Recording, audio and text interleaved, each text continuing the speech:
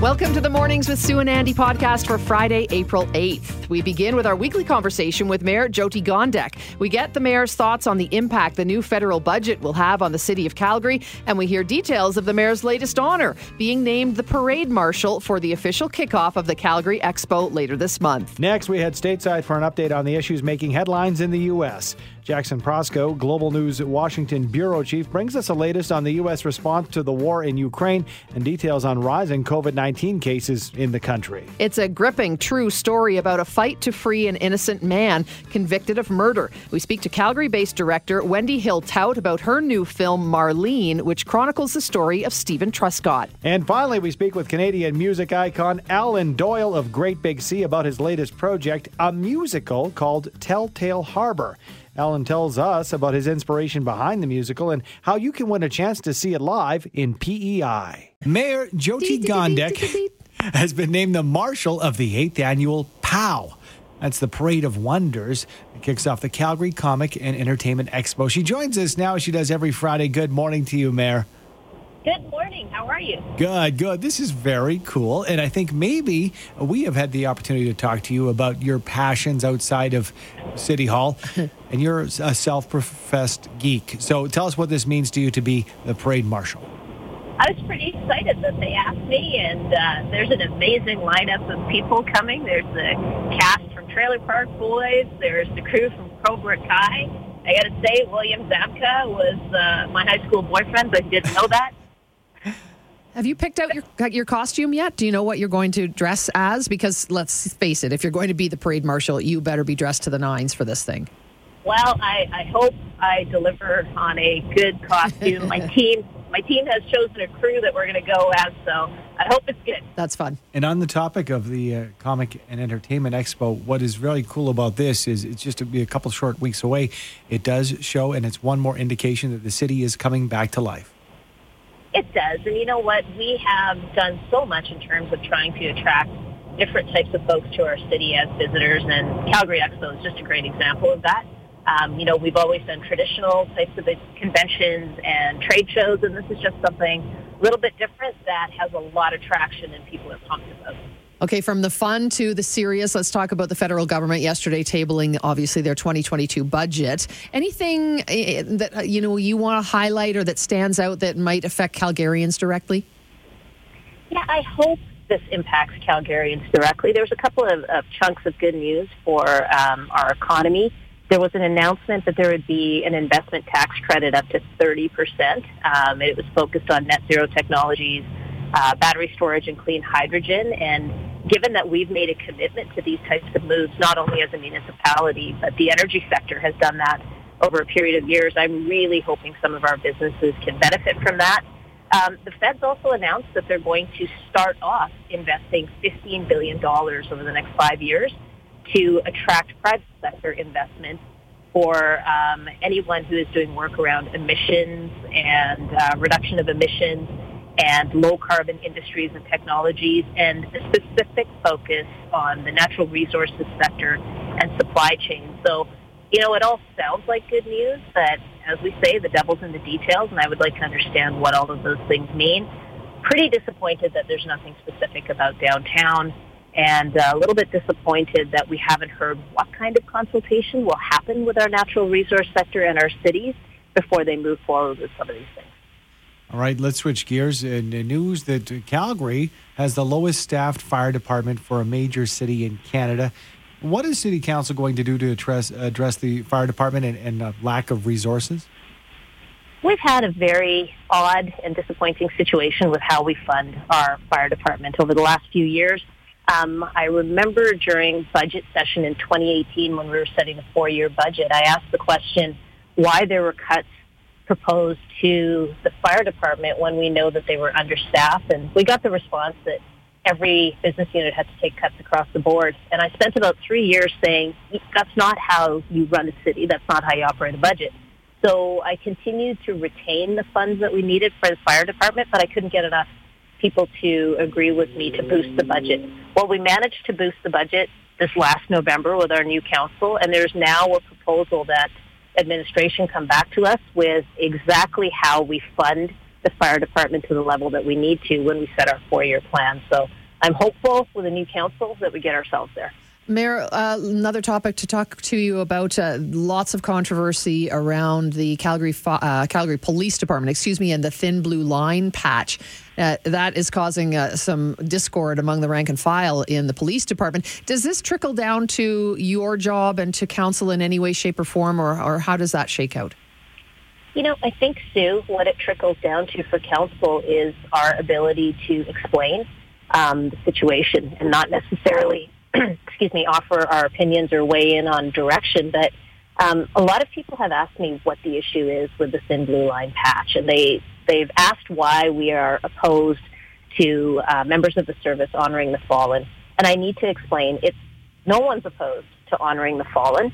The question becomes, what does the thin blue line patch actually represent in the broader community? And I can tell you there are racialized Calgarians who have seen over time that patch has been co-opted. There were race riots back in LA in the 60s. There were political antics in England over time. And so it's been co-opted, and that's the struggle. And the commission did exhaustive consultation to demonstrate that there are problems with this patch, and they have made a request of the chief, and I guess we will see what happens. Mayor, thank you for your time this weekend, and have a great weekend. Thank you. You too. Appreciate that. That's Mayor Jyoti Gondek, and you can look for her on the 22nd. The parade marshal of the POW, the Parade of Wonders, kicking it off, and I'm interested. I want to see that costume. Me too. What does the mayor choose? Oh, and then her whole team. That could be really fun. The U.S. is set to confirm their first black female U.S. Supreme Court justice, with details on that and the latest news from our neighbors south of the border. We're joined by Jackson Proskow, Global News Washington Bureau Chief. Good morning to you, Jackson. Good morning. Happy Friday. Happy Friday to you. Before we get to anything, let's talk about the Ukraine and, of course, U.S. sanctions. The latest, things seem to be increasing on that front, aren't they?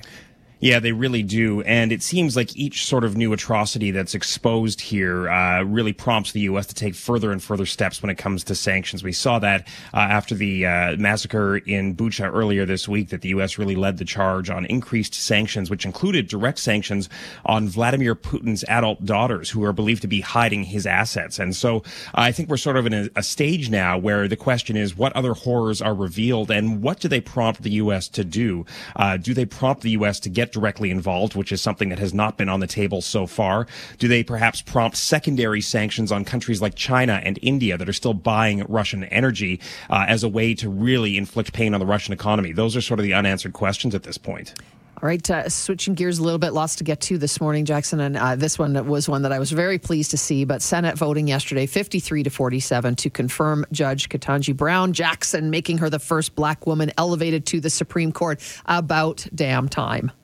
Yeah, I was talking to a legal scholar about this yesterday, and she pointed out that the first black woman became a lawyer in this country in the 1870s. That's how overdue this level of representation is on the highest court in this country.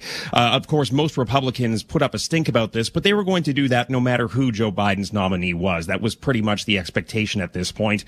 She will not become officially Justice Jackson until later this summer, when the Supreme Court actually enters its recess and Justice Breyer, who she's replacing, formally retires. But she's confirmed by the Senate, and later on this morning we'll actually have sort of a welcome ceremony at the White House involving her, President Biden, and Vice President Kamala Harris, herself, of course, a history maker, and she oversaw that historic vote in the Senate yesterday.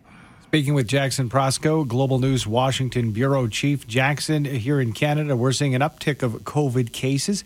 What is the latest as far as COVID and the numbers in the U.S.? Yeah, it's definitely surging here in the U.S. and specifically here in Washington, D.C. Just yesterday, Speaker Nancy Pelosi, who, of course, is second in line to the president, she tested positive for COVID-19, along with two sitting members of the U.S. Senate who were in the chamber yesterday for that vote on Ketanji Brown Jackson. It seems to be ripping through, especially official Washington right now, because this is the first spring in 2 years where many of the events have restarted in an attempted return to normal, and it's just not working out out that way. There was a sort of high rollers dinner a weekend ago, a pretty major event for journalists and politicians and lobbyists in this town. And there are now at least 15 cases from people who were at that event. And it sort of raises the question of whether the White House Correspondents' Dinner in just a couple of weeks can actually go ahead as planned. It looks doubtful at this point, to be honest. Interesting. Okay, let's talk a little bit about this story, because I need your expertise and your details on it. But fake law enforcement officers bribing members of the Secret Service. What's this one all about? Yeah, this is absolutely wild, and the details are slowly emerging. Essentially what happened was Wednesday night, we saw the FBI and a number of law enforcement agencies raid a luxury condominium building here in Washington. What it turns out is that two men were apparently posing as agents for the Department of Homeland Security and had somehow taken over several apartments in that building and then offered free apartments to members of the Secret Service. They also offered other bribes, including expensive weapons to members of the Secret Service, including members of the First Lady's security detail. So details still emerging about this. Lots of questions about who these people were that were posing as law enforcement, how they were able to get away with this. They apparently had tapped into the building's surveillance system as part of this plot that was unfolding. And it's really not clear if perhaps they might have been working for some sort of foreign intelligence service, what they might have been up to. But there are 4 members of the Secret Service now on leave while all of this is being investigated. I can see a movie maybe with a George Clooney or a Matt Damon involved. But boy, that is the stuff out of Hollywood. Wow. What a busy week. Thanks for your time, Jackson. Have a great weekend. You too. Jackson Prosco, a Global News Washington bureau chief. Sometimes the truth is stranger than fiction. That truly has been the theme of the past bizarre. 2 years. I want to switch gears, and we can get to the Lotto Max. It's going to be a big one tonight. But, so many people go out of their way to win the lottery. Mm-hmm. They work so hard at it. They have the same numbers. They have a routine. They have a schedule, and they have a plan. Sometimes you can just win by accident. Do you remember the show Touched by an Angel? Yeah. This story kind of reminds me weirdly of this. But okay. So as you were saying, there's a woman in California. She plays the same number. She does the same thing. Well, she accidentally won $10 million because she was, I guess they have lottery ticket vending machines at the supermarkets in the U.S. Okay. So there she is. She wants to buy the tickets that she always buys. And some rude person bumped into her, causing her to accidentally press the wrong button on the machine. So this lady says, this guy, he bumps into her, doesn't say anything, and just walks right out the door. There's the angel part. Oh, telling you. I see. He was there to help her out. So it caused her to spend $30 on one ticket, which she wouldn't normally spend nor buy. And then she couldn't buy some of her cheaper regular tickets that she would buy. Anyway, whatever, that's just the way it is. She's got this ticket now, gets in her car, sits down, starts to scratch. No way. $30 ticket. She won the top prize, $10 million. What? That $10 million. Crazy. She did not complain after that. Wild. I've had a lot of accidents, but it's never Nothing as good led me to $10 million. She said she almost crashed her car on the way home. I bet. Yeah, the nerves, the excitement, but nerves nevertheless, the surprise. I do love as well. The California State Lottery people say that she is going to use her winnings to buy a house and to start a non-profit organization. Oh, that's great. Love it. It's Heart is in the right place, too. Mm-hmm. Hey, it wasn't, it was $70 million. Now it's been diminished somewhat. It's only going to be $45 million, the Lotto Max tonight. So you have that opportunity again, Sue. Okay, maybe I'll go buy a ticket. It's going to be warm out. You can barbecue. You can maybe win $45 million. That sounds like a winning weekend, doesn't it? Be a weekend to remember, I would think. Yeah. Marlene is a new film inspired by Marlene Truscott, a housewife who fought to exonerate her husband from a crime he didn't commit. To talk about this powerful story and the film, we're joined this morning by the Alberta-born director, Wendy Hill-Tout. Good morning, Wendy. Thanks for being with us. Good morning. Okay, complicated story. People might recognize the name Truscott. Can you give us like Cole's Notes version of what happened in this story? Well, in 1959, a 14-year-old boy, Stephen Truscott, gave a ride to a young girl, 12 years old, to the highway because she was going to hitchhike to see the ponies. And then she disappeared, and they found her dead. And since he was the last one to be with her, they fingered Stephen. So that was the original story. And then Marlene, 7 years later, heard that story. He was still in jail. He had been sentenced to be hung originally, but they changed it to life in prison. And during his appeal 7 years later, Marlene became a campaigner for him and then met him when he got out and fell in love with him.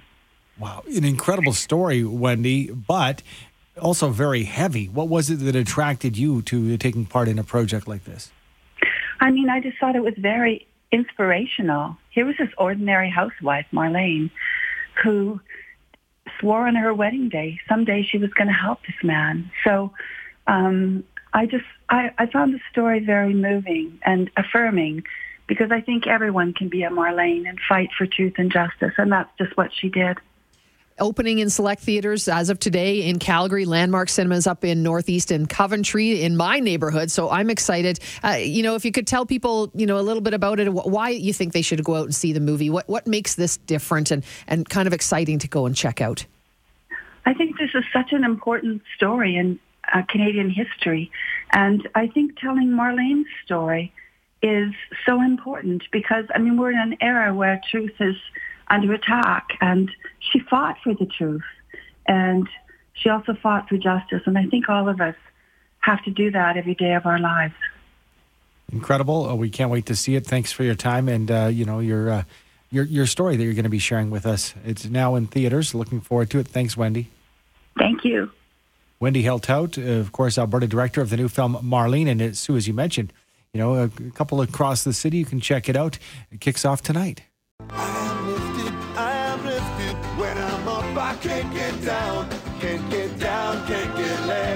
Great Big Sea's Alan Doyle is back, not with a new album, but with a new musical called Telltale Harbor, and an incredible opportunity for you to see it. Joining us now is Canada's favorite Newfoundlander, the one and only, live from Charlottetown, PEI, Alan Doyle. Hi, Alan. Thanks for joining us. Good morning. Thanks so much for having me on. Pleasure to chat with you. Okay, more than a dozen albums with the band, solo albums. You're an author, so obviously a lot of free time. So you decided to write and star in a musical. Tell us all about Telltale Harbor. How long have you been working on this? Oh, for a few years now. Telltale Harbor is an adaptation, a musical comedy adaptation of a film that most Canadians will know called The Grand Seduction, and it's about a small Atlantic Canadian fishing town that has lost its fish plant and is in the running to get a replacement fish plant to save the town, but it needs to overcome one significant hurdle, that being they need to seduce and attract and retain a full-time doctor to come stay in Telltale Harbor. And as luck would have it, a young doctor is coming on a locum, and the town has a very short period of time to convince the young fella that Telltale Harbor is where he should spend the rest of his life. Alan, you're a singer-songwriter. You've been in showbiz for more than a couple of years. What were the challenges when it came to putting a musical together? What did you find? Coming from the songwriting world, writing songs for a musical is an incredible challenge, in that, of course, your songs are only a small part of what's happening. And the way I like to describe it is it's like a Rubik's Cube. A musical is like a Rubik's Cube, and I'm in charge of the blue side, the songwriting side. And so every couple of weeks I'd spin it and go, hey, everybody, guess what? I got all the blue stuff lined up. It's all great. And, of course, the people from the yellow side and the green side go, yeah, but you just shagged up three things that we're doing, so we got to spin the whole thing again. So every department is constantly supporting the other one and adapting and changing and twisting and developing, the 4 or 5 columns of the musical kind of in concert and in parallel. So it's very, very, very collaborative. When you were a young Alan Doyle, pre-Great Big Sea, were you in theater? Were you in musicals? Where'd that come from?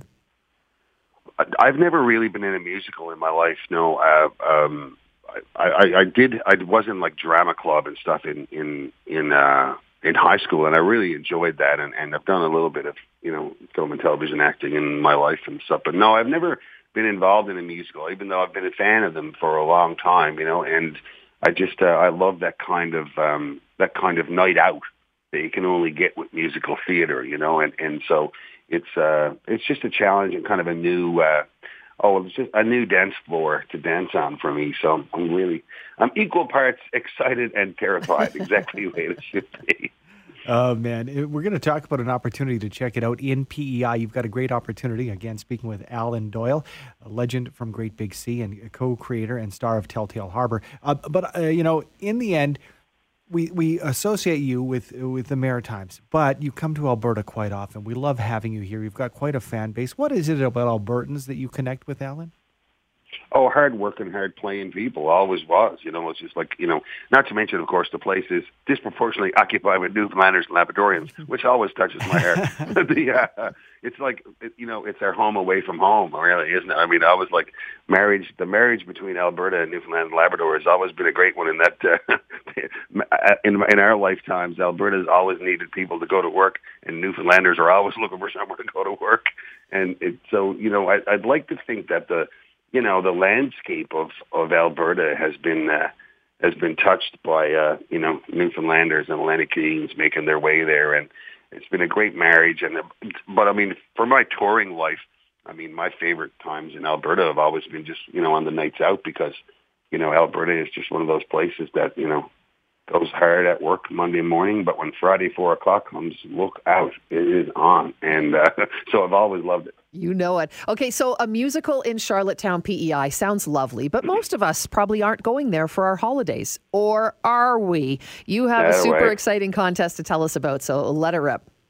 Yeah, it's go to the Confed Center, the Confederation Center of the Arts website, or my website, or whatever, and you'll find a link to a contest that a few people are going to win trips for two to Charlottetown for a few days this summer, hotels and flights and all that kind of stuff, and come see the show and hang out with me and the cast for a bit and see Telltale Harbor in Charlottetown, be a part of the storied Charlottetown Festival, which has been running since 1965, I think. Like, it's just an incredibly legendary part of the art scene of Canada.